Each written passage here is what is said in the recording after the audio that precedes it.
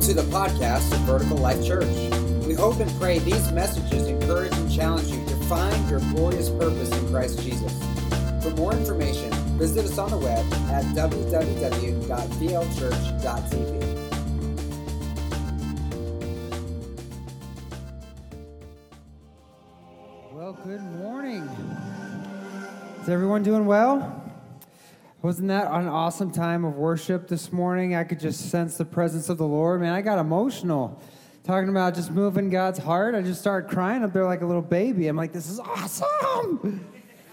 You know, everyone needs a good cry every once in a while. I don't care who you are. God is so good. I've said this before, but I got a new revelation on the book of Revelation. It says that when we get to heaven, when we get to be in the presence of the Lord, that he will wipe every tear from our eye. There'll be no more sorrow, no more crying, and no more pain. And so, it used to puzzle me. I was like, well, then how come we're crying? You ever think about that? Like, there's no sorrow, no crying, no pain, but how come you can't be wiping tears from our eyes if we're crying, right? But so I was like, what is that? And then it just began to dawn on me that the goodness of God is so extreme, so overwhelming, that you can't help but become emotional in his presence. And so the crying that it's talking about is crying from pain and sorrow and things that bring trouble into life, but it's not talking about happy tears. And I just believe that when we get before Jesus, we'll be so overwhelmed in his presence, there will be happy tears. There'll be a floodgate of emotion because we can't describe the goodness of our God. And we've been celebrating really what has introduced us to his goodness over the last several weeks as we've been looking at the 57 days that changed the world, looking at the sacrifice of Christ, the death on the cross, his resurrection, the triumphant day when he came in riding on the donkey, and then the day of Pentecost when the Spirit of God is poured out. And so here we are in this moment as the church is born, the Spirit of God is being released, the disciples are going around preaching the gospel in power, in boldness, signs, wonders, and miracles are beginning to be done in the name of Jesus, and it's having a ripple effect. Thousands upon thousands of people are coming to know Christ as their Lord and Savior. And we kind of talked last week about how it didn't just stop there, but over the course of the next 500 years, that it became the dominant religion in Rome. When Rome was trying to destroy it, when the Jews were trying to destroy it, faith in Christ stood strong. Disciples went even unto death preaching the gospel, and it continued to flourish and grow until it became the largest and most dominant religion on the planet. It's an amazing story that the Christian faith has. And here we are still feeling the ripple effects in the aftermath of that day of Pentecost when the Spirit of God is poured out. And that happened in Acts chapter 2, and we read some of that. And so today we're actually ending our series today on the 57 days that changed the world. And we're going to be looking kind of at the immediate aftermath, just after the day of Pentecost, where we find ourselves today. Again, the day of Pentecost, the Spirit is poured out. The church begins to grow rapidly. And at the end of Acts chapter 2, it says something that's kind of my prayer for our church. It's my prayer for the church, but our prayer for our church. It says that because of what was being done, because of the teaching of the apostles, the community that was being formed, the love that was being shared and experienced, it says the Lord added to their number daily those who are being saved. And so that's my prayer for us, that God would add daily to our number those who are being saved. I'm all for people transferring from other churches if they have the right heart, the right attitude, and bringing the right spirit. But my heart is that God would add daily those who are being saved. Over the next 30 years from the day of Pentecost, we kind of get a snapshot of Paul's life.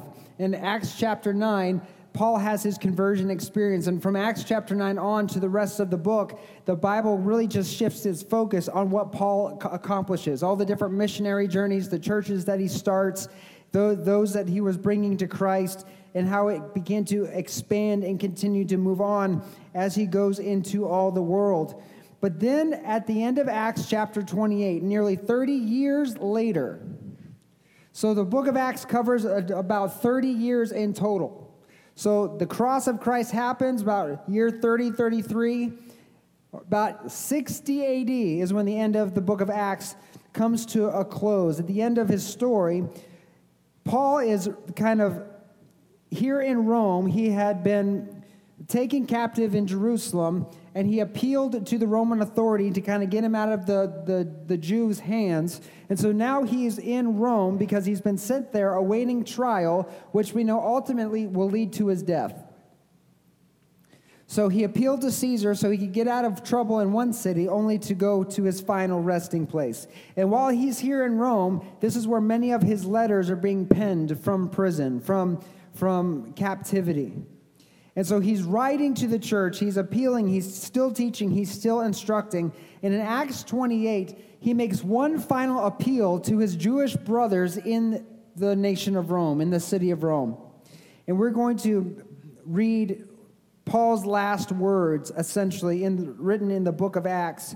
In verse 17, it says, 3 days after Paul's arrival, he called together the local Jewish leaders, and he said to them, "Brothers, I was arrested in Jerusalem. I was handed over to the Roman government. Even though I'd done nothing against our people or the customs of our ancestors, the Romans even tried me and wanted to release me because they found no cause for the death sentence. But when the Jewish leaders protested the decision, I felt it was necessary to appeal to Caesar, even though I had no desire to press charges against my own people. So I asked you to come here today so we could get acquainted and so I could explain to you that I am bound with this chain because I believe that the hope of Israel, the Messiah, has already come." And they replied, "We have no letters from Judea or reports against you from anyone who's come here, but we want to hear what you believe. For the only thing we know about this movement is that it's denounced everywhere." Just think about this for a moment. The gospel's going out. People are getting saved left and right. But what is the testimony? What is the reputation of this new Christian faith? All the way even to Rome, the center of the empire of the world at that time, as Paul is inviting these Jewish brothers to come and hear what he has to say, they said the reputation of this new faith, even though it's growing rapidly, is that it's denounced everywhere. What does that tell you about how the world receives Jesus? He said, "You will be hated because of my name's sake." So if you're a believer or you're part of a church and the world loves you, there's something wrong with that. You are to be loving, but the world is not going to love what you have to say because it's counter to everything the world proclaims. Verse 23, it says, "So a time was set, and on that day a large number of people came to Paul's lodging. He explained and testified about the kingdom of God and tried to persuade them about Jesus from the scriptures. He used the law of Moses and the books of the prophets. He took them from morning until evening." Imagine being in church that long. From morning till evening. One of my favorite stories, again, the Bible's hilarious. One of my favorite stories about Paul is he's preaching one of these morning to evening sermons in somebody's house, and some kid hanging in the second-story windowsill falls out of the window asleep and dies on the street in front of him. And everyone's like, "Oh my gosh!" Paul goes down and he prays over him. He's like, "All right, don't worry about it.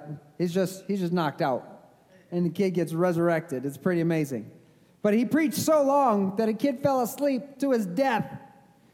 Right? Paul was long-winded.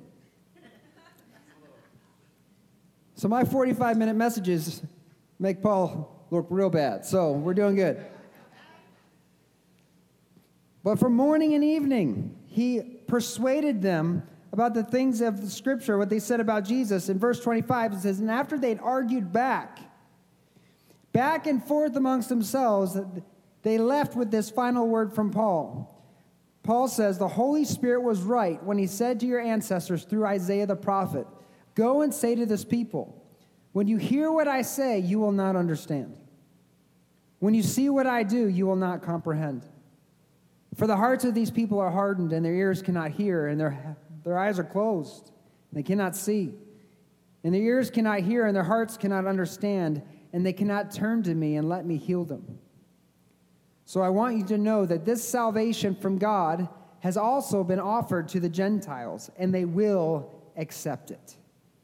And for the next 2 years, Paul lived in Rome at his own expense. He welcomed all who visited him, boldly proclaiming the kingdom of God and teaching about the Lord Jesus Christ, and no one tried to stop him. Let's pray. Heavenly Father, we welcome you in this place. God, we thank you for your word. We thank you for this challenge from the word, not to lose sight of the vision that you've placed on our hearts, placed on our ministry, what you've called us to do, God. And just like Paul, you've given us a specific purpose. You've paved out a specific path and a road. And God, we are so thankful that you're moving us into the next season of our ministry, of our life, and of our church, God. And we ask, God, for the same boldness, the same commitment, the same passion, the same fervor, the same just endurance and just overwhelming surrender to this call that Paul had in his life, even to his very last day. He gave his life for this whole thing. God, we don't want to be like soldiers who get caught up in civilian life. God, we want to be good soldiers who are at our post, we are on the ready, and we are responding to everything, God, that you have for us to do. God, we ask that unlike these Jews in this moment, you would give us eyes to see, ears to hear, a mind that understands, and a heart ready to receive and believe all that you have for us. And if you agree today, my church, all God's people said, amen and amen. What I love here is that Paul never stops preaching the gospel wherever he is, whatever situation he is in. The end of the book of Acts ends here in Acts chapter 8 with Paul reconfirming this prophecy from Isaiah. Jesus also quotes this in the New Testament about the spiritual veil that's over many of the Jewish people's eyes. But this veil is over also many people's eyes. Not just the Jews, but unbelievers and even religious Christians who spend their day, their weekends in church, but it's like nothing seems to get through. Like they're here because they know they're supposed to be, but something hasn't come alive in them that makes them recognize this is not just something you do, this is who you are. That this is your new DNA as a Christian, as a follower of Jesus Christ. We don't just do this because we're supposed to, we do it because we want to, because we know who's here when two or more are gathered together. The name of the Lord, Jesus is here.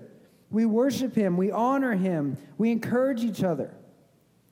So they had spiritual veil that was hardening their hearts to the truth of the gospel. And because they wouldn't soften their hearts, here as he's presenting the case for Christ throughout all of Scripture. And what does it say? They argued back and forth. They had something to say. They couldn't receive it. They had objections. They had skepticism. They had all these questions, and they couldn't just receive what Paul was instructing them. And so because they hardened their hearts and they wouldn't listen, Paul confirms God is redirecting the focus of the gospel mission from the Jewish people to the Gentiles. So the gospel came to the Jews first, the people of God, but in this moment, he's redirecting his attention from Jews to the Gentiles. And I'm so thankful that he did. Are there any ethnic Jews in the room today? Raise your hand. No one? That means we're all Gentiles. So praise God, the gospel's come to the Gentiles because we have a chance to be saved. So I'm so thankful that the gospel has come our way. And the chapter here closes, and so does the book of Acts, telling that he continues to preach Jesus, and nobody opposed him.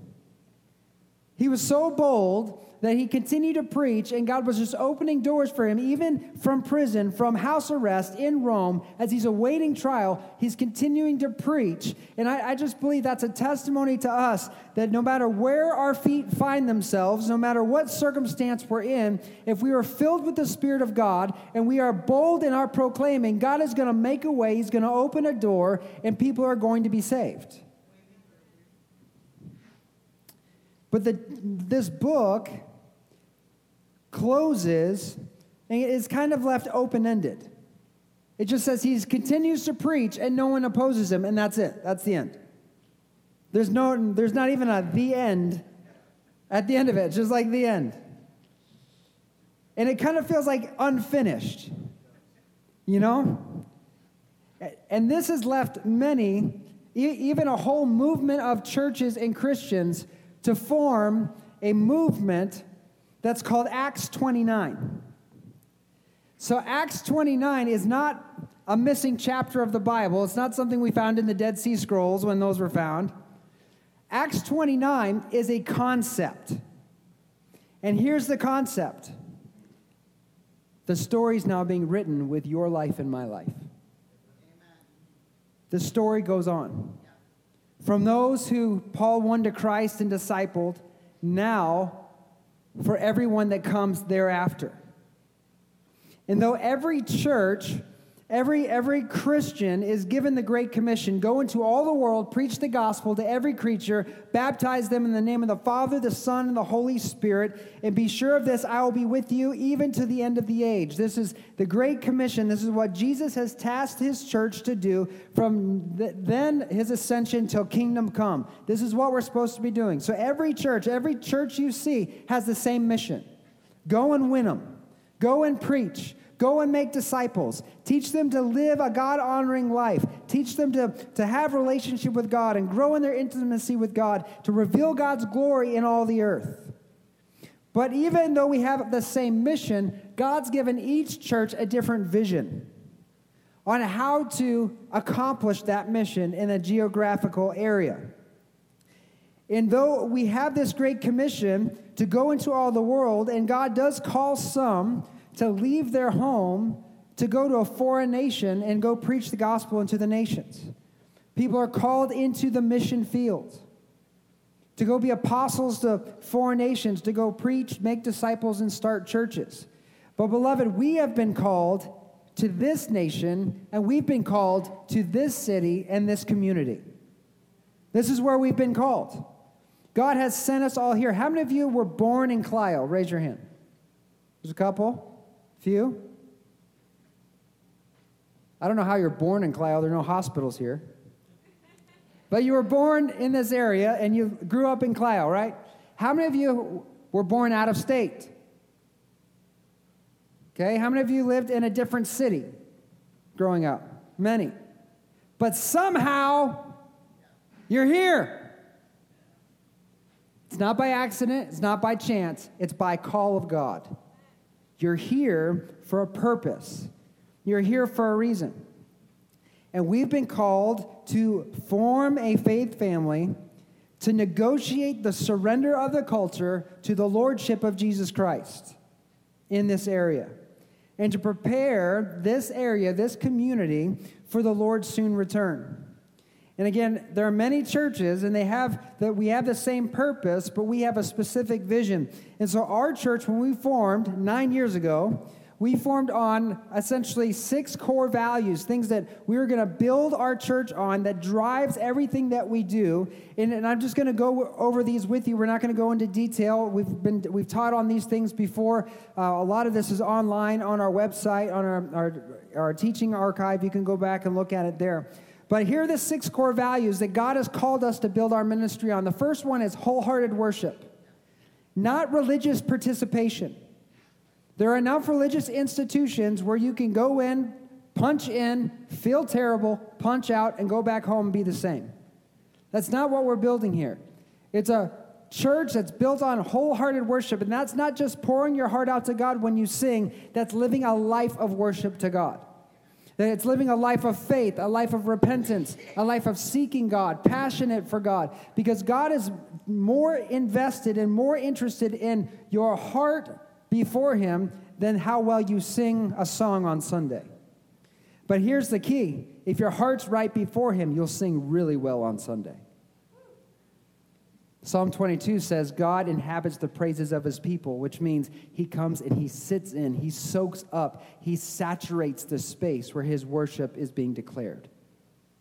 So a heart right before God has the ability to pull His presence from the heavenlies into the earthly realm, and we get to experience the goodness of the Lord. The second is unyielding truth. We are people of the Word of God. Do we have it all figured out? Nope, no one does. But our heart is that this is the foundation. This is the truth. It does not change. If anything in our life or in our mind or in our opinion or in our world disagrees with this, we bring that into agreement with the Word of God. God's Word is the truth. Jesus said if you remain in the truth, it will what? It will set you free. So why would I conform to anything else?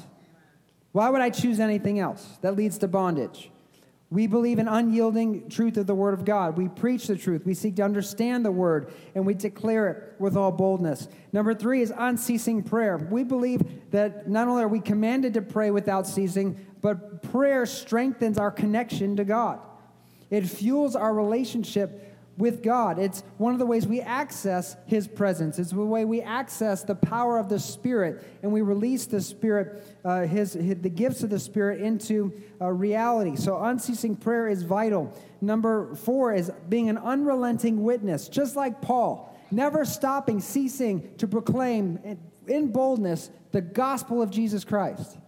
That Jesus came, He lived a sinless life, He died for our sins as a substitutionary death, He was in the grave, He rose on the third day, and all who call on the name of the Lord will be saved. It's the gospel message. And so we proclaim, we preach, and this is the call on every believer. It's not just for the pastor or the speaker on Sunday. It's for the person fueling their gas tank on Monday. It's the person getting groceries on Tuesday. It's for the person who's going into work on Wednesday. It's for all who call on the name of the Lord. You have a call to evangelism, to represent Christ and to bring people into the family of faith. Number 5, it's intentional community. Beloved, we are not just an organization, we're a family. And families do life together. And so we create opportunities for us to come together, just like we are right now, to come together and to bear each other's burdens, to lift each other up, to encourage each other, to help us learn the Word of God, learn how to walk this thing out, hold each other accountable when things are out of line so that we can live lives to the glory and honor of God. So we can show each other the love of God and walk in the love of God, in the grace of God. And number 6 is close to the Father's heart is crazy generosity. Isn't God generous? For God so loved the world that He gave His one and only Son. Generosity is close to the Father's heart. And God would have us be generous because He's generous. Jesus said you can't serve two masters. You'll hate the one and serve the other. You can't love both God and money. And what we realize is when we release the resources we have to God, we recognize that it's His anyways. And when we walk in generosity, when we sow seed and we are faithful in our tithes and our offerings, God blesses us beyond measure. Those are our core values. That's what we build our ministry on, what we try to drive our focus. But there's also something we call our culture values. This is how we want to feel when we gather together. Because you can put a mission statement on the wall. You can have these core values, but that doesn't mean everyone feels a part when they gather together. And so we want people to feel a certain way. We want people to experience the presence of God and to experience Jesus a certain way. And so we develop these culture values. And so this drives kind of our philosophy and how we do ministry. The first is when we gather, we want to cultivate an atmosphere that's driven by love. God's love is unconditional. Paul prays a prayer, I think it's in the book of Galatians, it says, may they have all spiritual wisdom and understanding to comprehend the height, the depth, the width, and the breadth of the love of God that's too great to fully comprehend. If God is the very definition of love, and His love is so great we can't even fathom it, then at least people should feel loved when they gather together in the presence of the Lord. I've been in too many churches where I felt judged and ostracized. And I have to question, if two or more are gathered in His name and He's there, then where's the love? We're all broken. We all bring in junk. But we should all walk away feeling loved. Not only are we driven by love, we're also committed to excellence. Again, no one is perfect, and we can't be perfect. We won't be perfect. But we're committed to do our very best. We're committed to do as much as we can because we realize we're not just serving each other. We're serving the King of Kings. This is for him. It's not for Pastor Joey or Pastor Tony. It's not for your team leader. It's not for anything else other than Jesus is worthy of it.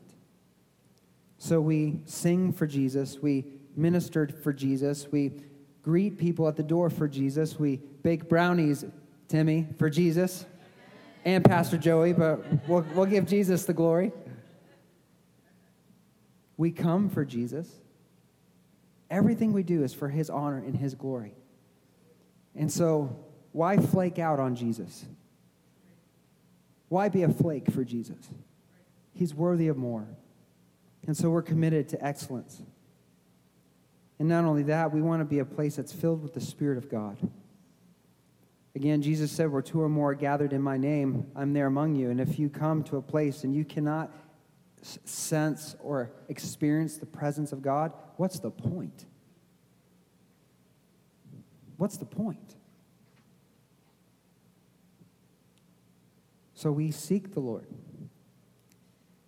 And if God is in me, the Holy Spirit, and the Spirit of God is in you, and you're working on and cultivating your relationship with God at home, kindling the fire, and I'm kindling the fire, then when we gather together, we don't have to try to light the fire.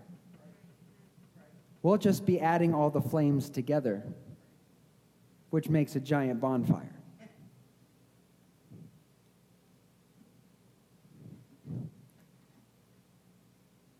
So it's up to all of us, Monday through Saturday, to be seeking what we want to experience on Sunday.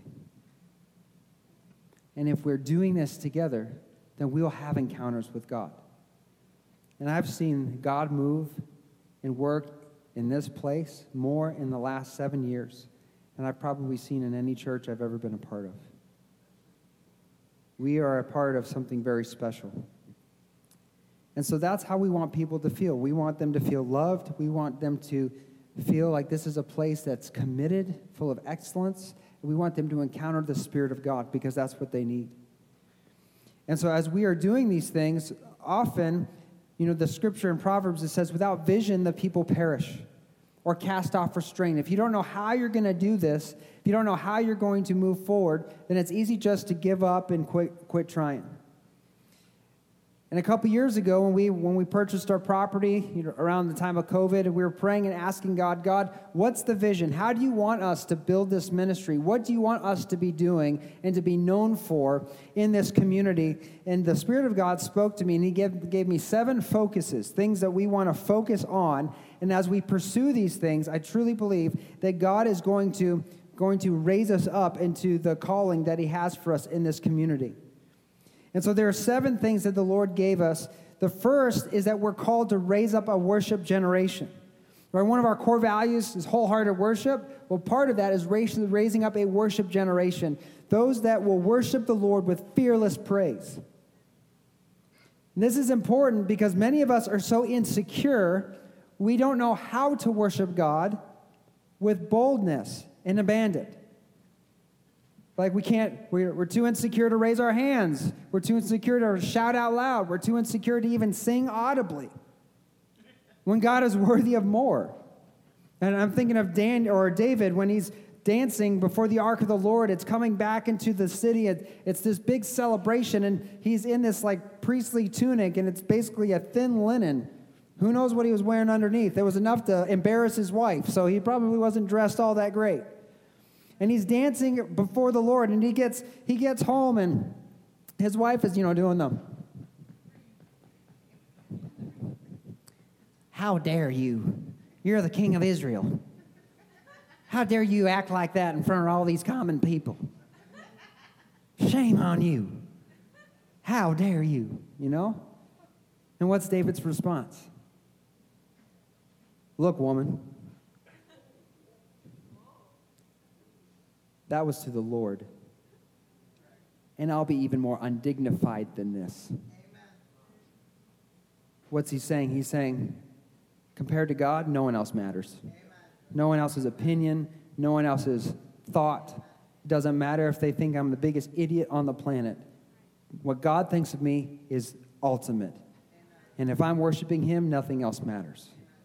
And we want to raise up a generation of people who will worship God like that. God has put on my wife a vision and a call to build a worship school to help train people up into worship ministry and cultivate this. And so what does that mean? It means we got to grow. We got to grow. We need the resources. We need the people. We need the stuff. And I believe that's God's heart for this because he gave this as a focus. And so we're going to grow. And we're going to see that vision come to pass. The second focus, and these 7 focuses came in 3 phases. The first phase had 3 focuses. The second phase has 3 focuses. The second focus in this phase was prayer. Again, our core value is unceasing prayer. But this focus of prayer, again, it's vital to the Christian life. It's vital to our church culture. Jesus said, "My house shall be known as a house of prayer." So prayer is vital. And so one of the visions we have is to have a house of prayer. The meeting space is not just an office space. It's to be a place where it can be a house of prayer. And the vision that I have for that is that multiple times during the week that there's worship and prayer just going on in that space, open to the community, where people are coming and getting before the Lord just to pray and worship his name because they know God can be found there. God told us to raise up a heart of prayer in our city, which is why we've been hosting the National Day of Prayer gatherings for the last 3 years. And again, we had that announcement. It's coming up. And this year we're doing something new. We have several opportunities to come to worship and to pray during the day. And then we're meeting here at 6 o'clock for a community gathering. And it's vital that we're participating in that. And I would just say, who all in here has Facebook? Raise your hand. Many of you? Who all here has Facebook on your phone? Raise your hand. Okay, I want you to get your phone out right now. Open your Facebook app and navigate to the Vertical Life Church page. We need your help to get the word out. So I just posted this morning, it should be the first or second post on our page, the link to our event for the National Day of Prayer. Here's what I need you to do. I need you to click on the actual link to be taken to the event page. I need you to click the like button and then also click the share button and share it to all your friends. And here's why we need you to do that. And this is what we would encourage you to do anytime we're doing anything at the church, we post anything at the church, because Facebook and other social media sites, they have a mathematical algorithm that says that the more people that like something and share it, it must be important for the area. And it starts putting that event in the news feed of people that live in the general area. So if you're not liking our posts and you're not sharing our posts, you're hurting our ability to get the word out. So the minimal you can do, if you don't have, people that you can talk to every day at work, is just like and share our posts, and that helps get that information out. And we would really help that, because what we want to see is a heart of prayer begin to rise up in our city. And we already had a newer church in the area contact me this week that says they're going to be bringing their people to our evening gathering. And so we are going to become a hub of prayer in our city, and I think that's amazing. And so we want to continue to do that and to provide opportunities for prayer. The third focus we had in this gathering, and thank you for liking and sharing, I really appreciate that. It helps us out a lot, is our prophetic ministry. This is something we launched just not too long ago, but hearing from God is a vital skill. It's a vital thing to your spiritual life. If the Holy Spirit's in you, then God is communicating with you on a regular basis. But just like those Jews that had the veil over their eyes, sometimes we have corks in our ears. And we're so distracted with life that we miss it when he speaks, or we don't know how to recognize his voice. And so we began to pursue that. God, how do we hear your voice? How do we learn to discern what you're trying to speak, what you're trying to communicate? And we took several through our basic training for the prophetic ministry. We formed a prophetic ministry team, and they're going to be ministering to you in just a little bit. I think it's awesome when people are stepping out in faith and using their gifts. But this is something anyone can do. If you have the Holy Spirit, then you can hear from God. And so we began to build this and start putting this together. And I believe that this is one of the ways that people are going to encounter God's presence, because the scripture says in 1 Corinthians 14, when they hear the word of the Lord proclaimed, the secrets of their heart will be exposed, and they'll fall down on their knees and give glory to God. And that's what we are seeking, that God's word is released, that the heart of God is shared, that people have encounters with God and their lives are changed. And this is something that everyone can be a part of. But I believe just as we're getting ready to move into the next phase, as we're getting to move out of the school and into our new location, God is getting ready to move us into the next phase of our focus. Even though we're not going to give up the focus of these three things, he's adding these into our ministry. And primarily the next phase is going to be a focus on healing and deliverance. There are people that need healed, and so we want to raise people up knowing how to pray for healing and believe for healing and how to walk in the gifts of healing and walk in the gifts of deliverance. I don't know if you recognize this, but our nation is possessed. The Bible says we wrestle not against flesh and blood, but against principalities and powers in the unseen world. And there is so much confusion and so much demonic activity happening around. And there's one hope for the world, and that's Jesus. And there's one light of the world, and that's the church, who's been given authority by Jesus to set the captive free. And that if we want to see people walk in freedom, then we need to walk in the calling that God has given us. And deliverance is part of that. And I just want to say, and I hope you hear my heart in this. And this is just a father's heart. Part of intentional community, doing life together, and part of the way God designed the Christian life is for us not to do this solo, right? The mechanism of the church was created so we can do this thing together. And so if you're trying to live a solo Christian life, you are really crippling your faith. Because you're meant to do this with the body. And so it's important we grow personally in our relationship with God, but it's also important we grow corporately in our relationship with God. And so we have small groups. We have the Sunday morning small group. We run other small groups throughout the week for you to come, get connected, build relationship. We've got our kids' small groups that happen on Sunday mornings, our youth small group that happens on Sunday afternoons. And so we have different opportunities like that. We've got the National Day of Prayer event. We have different ministries. We have the city walk that we've been doing where we gather together in the park and we go out and minister to people together. We have all these different things that we do. And if you're able to come, but you choose not to come, you're not just hurting yourself, but you're hurting the church. Because it takes us all. We're all a body. And I get there's things like you got work and you got family things that you have scheduled. We get that. But if you're able to come and you choose not to come, you're putting a stumbling block in your ability to grow in your relationship with God and in the church. And it's almost without fail, you're just as happy as you are involved in the church. And that doesn't mean serving on Sundays. We need people to serve on Sundays. But there's other layers to the life of a church, ministering together, praying together, sharing the gospel together, bearing each other's burdens, leading on each other, helping each other walk through different storms of life. There are things that we do together that we can't do alone. And if you're not engaged in the life of the church, it's going to hurt you and it's going to hurt us because it hurts our ability to grow and move forward.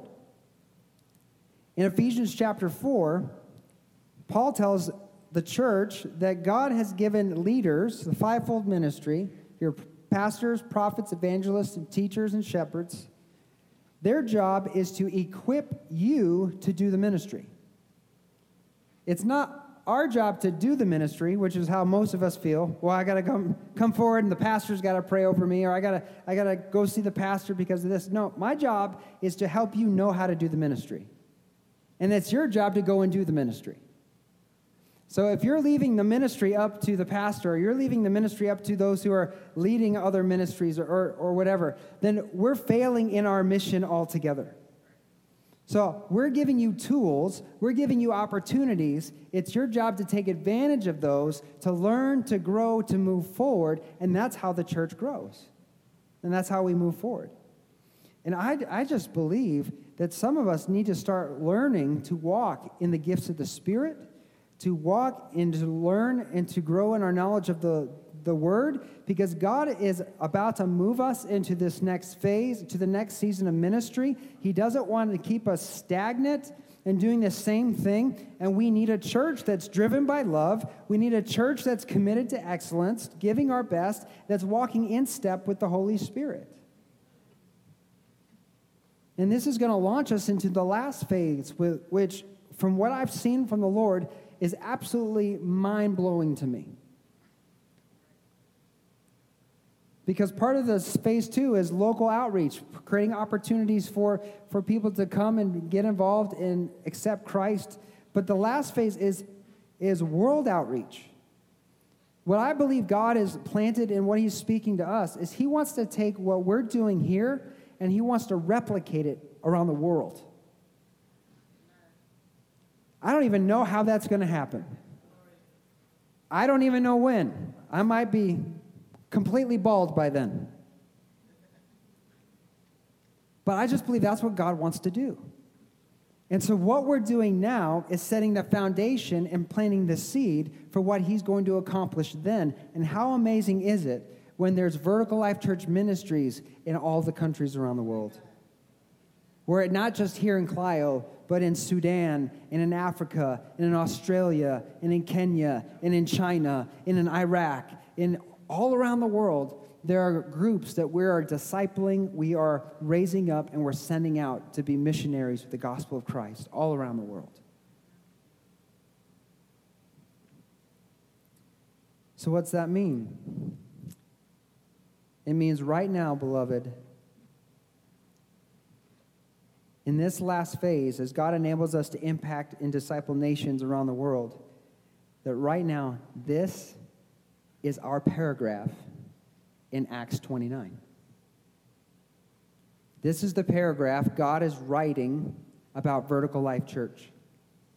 This is the paragraph that God is writing about your life in the history of the church. What the Spirit of God is writing, and you play a key role in us succeeding in the call and the vision that God has given us. What's this mean? It means we're going to need more people to step up, to join us in carrying the vision. That means we need people to lead small groups, to open their home for meetings and gatherings, to be committed, not just once a month, but maybe once a week, to be committed to what God's calling us to do so that we can accomplish the very thing that he's leading us to do. We're going to need more people to step up as we pursue this vision that God has put on our lives, as we equip you and you go and do the ministry. So when we look at the last days, like John saw in the book of Revelation, Jesus writes 7 letters to 7 churches. And we did a study on this here recently called The End of Days.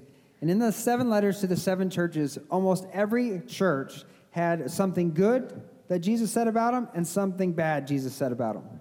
Except for one. There's one church that got only good report. And my heart for Vertical Life Church is we're that church.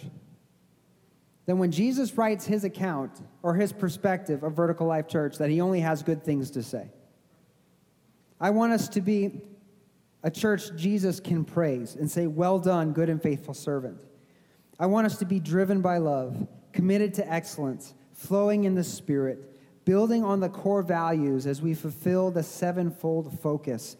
And I know if we remain faithful, then we will faithfully pass the torch on to future generations and leave a godly legacy So my question to you today is, we begin to close. Let me invite the prophetic team to come and prepare to minister to us as the music begins to play. My question to you today, let's just bow our heads and close our eyes for just a moment, is how do you want your paragraph in the last chapter of Acts to be written? Paul's paragraph said, he continued to preach boldly to everyone, and no one stood against him. What about you? What's going to be written about your life? Oh, they started strong, but life got hard, so they quit. Oh man, they were so gifted, but they took their eyes off Jesus, and they made some decisions that derailed their life. Or is it going to be written, well done, good and faithful servant. You stayed faithful. You stayed committed. You were driven by love. You walked in my spirit. And you enabled my light to shine bright in the community of Clio and the surrounding towns. What do you want to be recorded? And will you today commit your life to Jesus?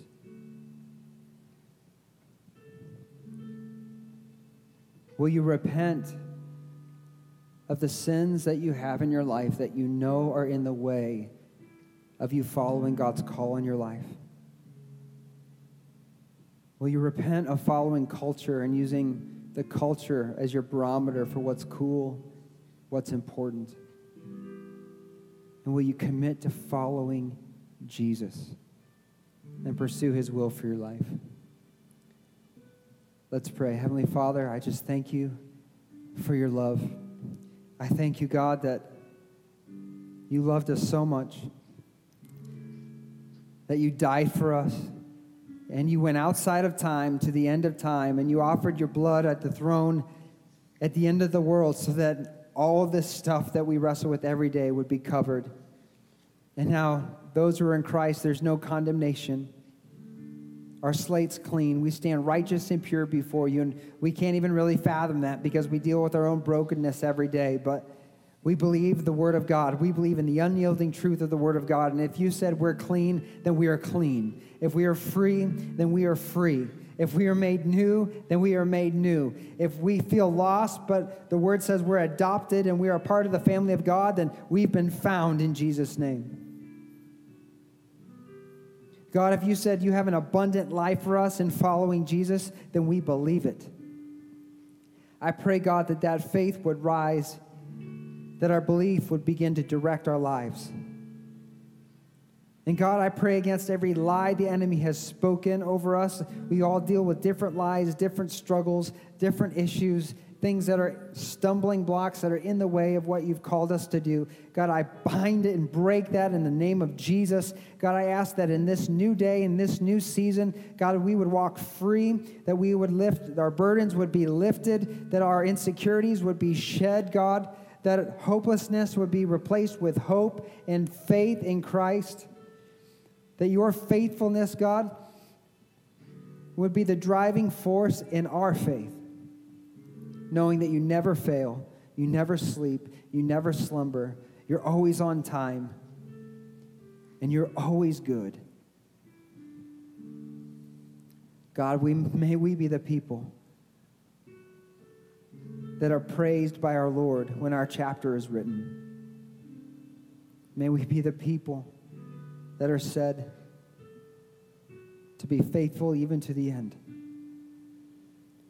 God, may we put you first in our finances. May we put you first in our time, in our week, in our attention. And God, may you so fill us with the Spirit that he just overflows in our lives. And when we gather together in this place,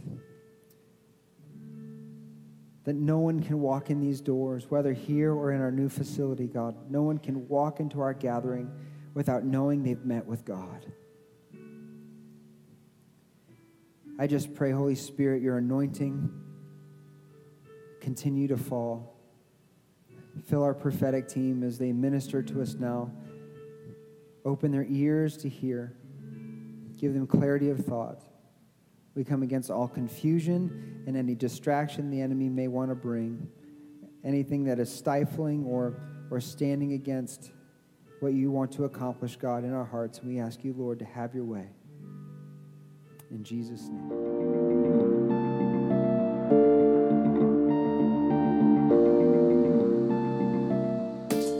From all of us at Vertical Life Church, we want to say thank you for listening. If this ministry has blessed you in any way, please consider making a tax-deductible donation to www.blchurch.tv/give. Thank you, and God bless.